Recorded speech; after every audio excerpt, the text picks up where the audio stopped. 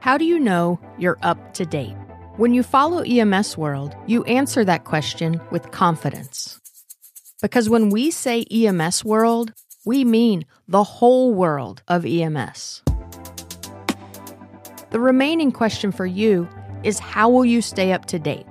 In print, online, at EMS World Expo, the world's largest EMS dedicated conference, and now in a podcast. Hello and welcome to the EMS World podcast. I'm Valerie Amato, Assistant Editor of EMS World.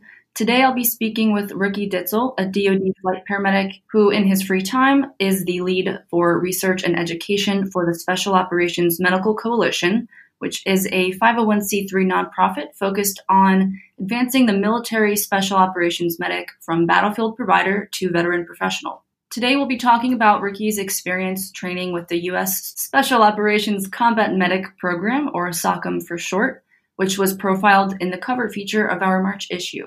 During the clinical rotations of SOCOM, combat medics are assigned to one of a handful of sites around the nation where they spend half of their time running with EMS crews and the other half in the trauma center of a hospital to prepare themselves for deployment. So we're going to get an inside look at Ricky's experience in the SOCOM program. Ricky, thank you for joining me today. Will you please introduce yourself? Sure. Thanks for having me. So my name is Ricky Ditzel. Like Valerie said, I'm a DoD flight paramedic. I have a little over 7 years in active duty, and I did my rotations down at Cooper Health in Camden, New Jersey. So Ricky, I am curious about your experience working with Cooper EMS and how it prepared you for working as a medical provider during your deployment. I know this was a while ago, but do you remember any certain calls where you encountered injuries or illnesses that you later treated during your deployment? I actually have one that comes to mind pretty quickly. It was a call to a residence for a gunshot wound.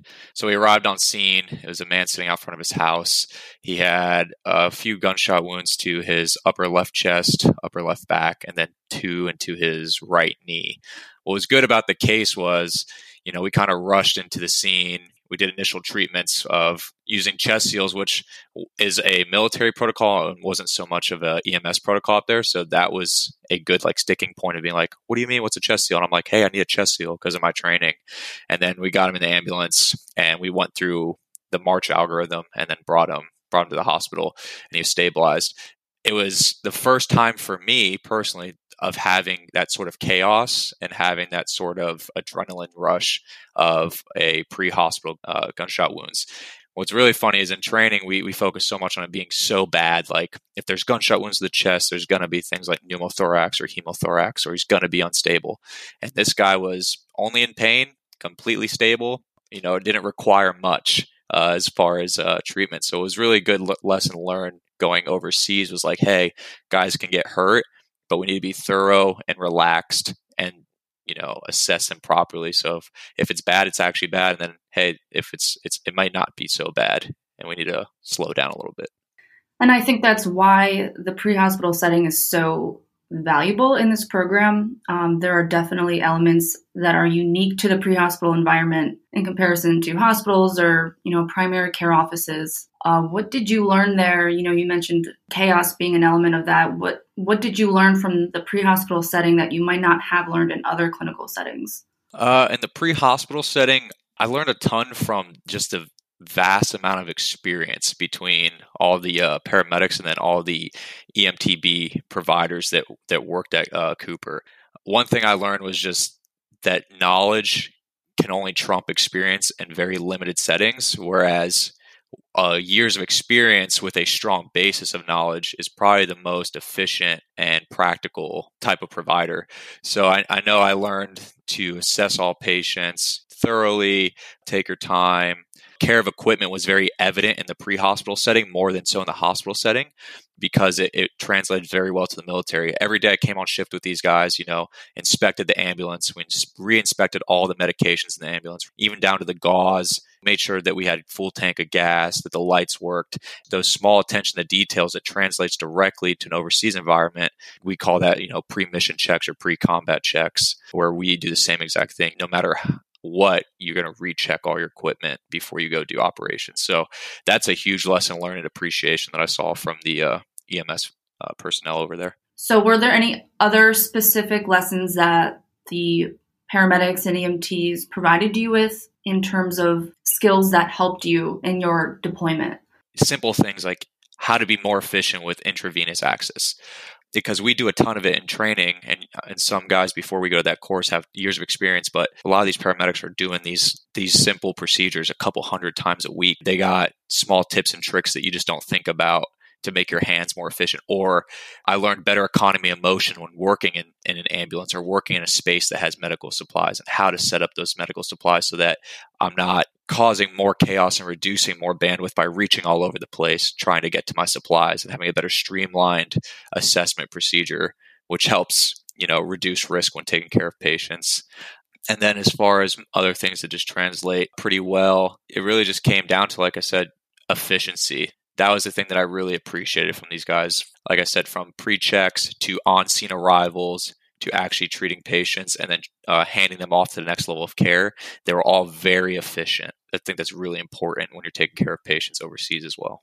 What were the similarities or differences that you experienced when you were working at the trauma center? Were there other injuries and illnesses that you experienced in your patients? What procedures did you perform that you may have performed later on in your deployment? Pre-hospital, I was fortunate that I only had one guy that had, trauma that involved gunshots on my pre-hospital runs. But in the hospital, I had more. And in the hospital, I had a lot more severe traumas. So that was just kind of luck of the draw as far as where I was during my training pipeline. In the hospital, I was able to perform and assist with a surgical cricothyrotomy, which, ends up being a very important skill that we use overseas. I was able to hang a bunch of, whole blood or blood products in some of the traumas, which is very important as well. Again, overseas, we use a lot of blood.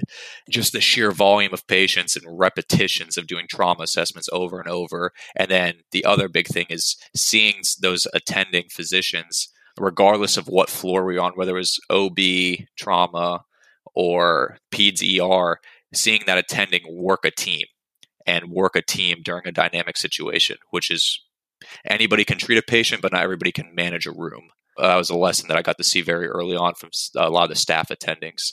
And then being able to scrub into the operating rooms and see anatomy is so paramount to training that I wish that every medical system, regardless of level of provider, could participate in. What would you say your biggest takeaways or valuable lessons learned were during your clinical rotations with SOCM? I'd say the most valuable lesson I learned is it's about the patient, and that, ego is probably the number one killer in medicine or determinant in medicine, because if you go to work and you're in the service of taking care of other people, and you're letting your personal stuff get in the way, or you're letting your ego get in the way, or pride get in the way, you end up taking away from patient care. And I saw at a ton of levels of everybody at Cooper, from the senior trauma surgeon to the EMTB on pre-hospital rotations. All of these people were just focused on top level patient care, and that the patient comes first. I've taken that throughout the rest of my career and tried to keep that same pillar of truth. Have you taken any of those lessons learned into your role as a flight paramedic now with the DoD? It's actually a phrase I commonly tell new guys that I get, hey, it's about the patient. The reason, we study so much, the reason we put so many repetitions in. If you're feeling like you're not training enough, you need to train more. There's a reason, because it's about the patient. I still talk to people from Cooper University. I still talk to the paramedics. I still reach out to the trauma surgeons when I'm trying to work on projects, or we're trying to get new procedures, or we need more research that'll help us with patient care overseas. So I'm constantly involved with Cooper University, actually. That's great. So you developed pretty long-lasting relationships with them. Oh, most definitely. I would love to go back and see those guys. I talk to a few of them a couple times a week. That's awesome. Ricky, thank you so much for joining me today. Thanks for having me. It was a good time. This has been an episode of EMS World Podcast. You can find this article and hundreds more like it at emsworld.com.